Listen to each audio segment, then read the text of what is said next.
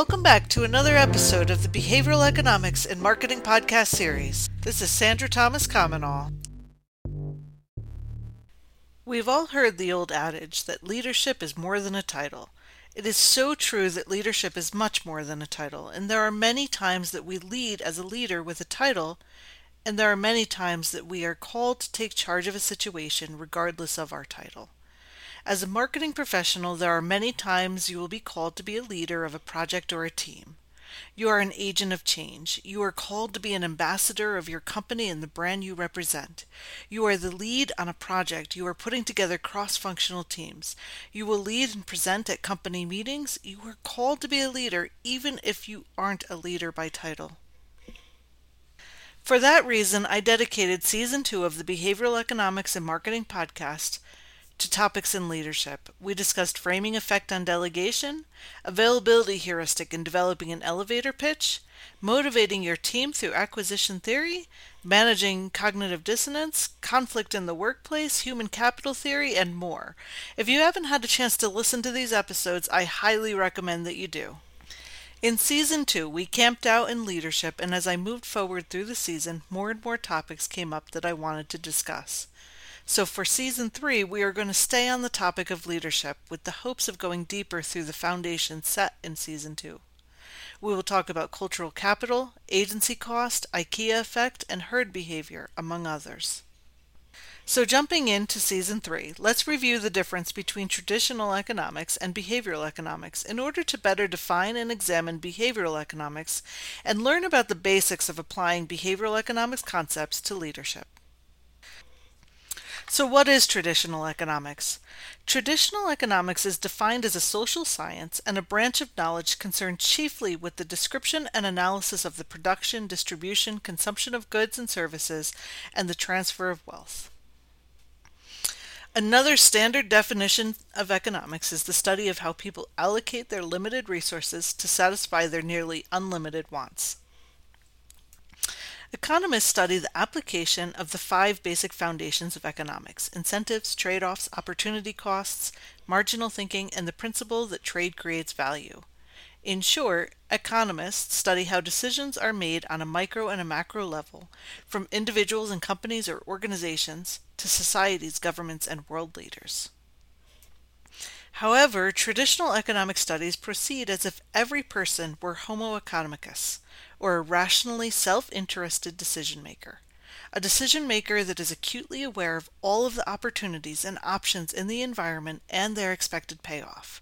A decision-maker that strives to maximize the benefits received from each course of action while minimizing the costs.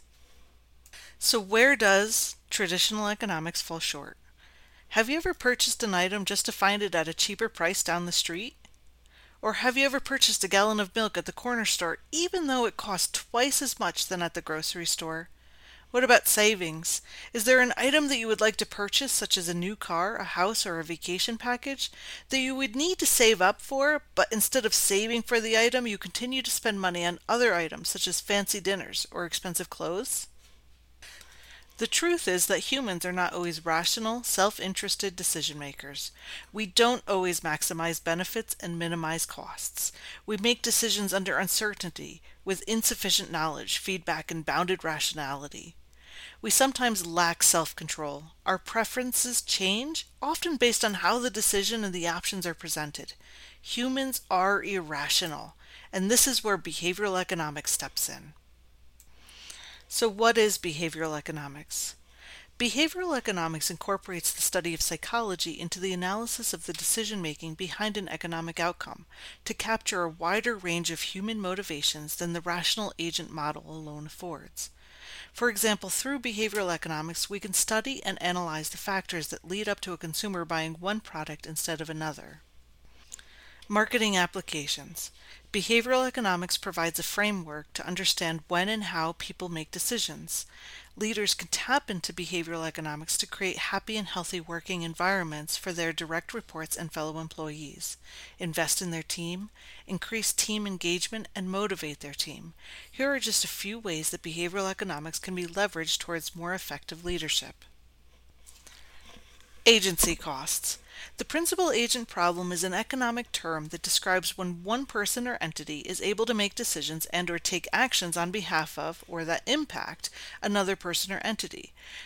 This dilemma exists in circumstances where agents are motivated to act in their own best interests, which are contrary to those of their principals.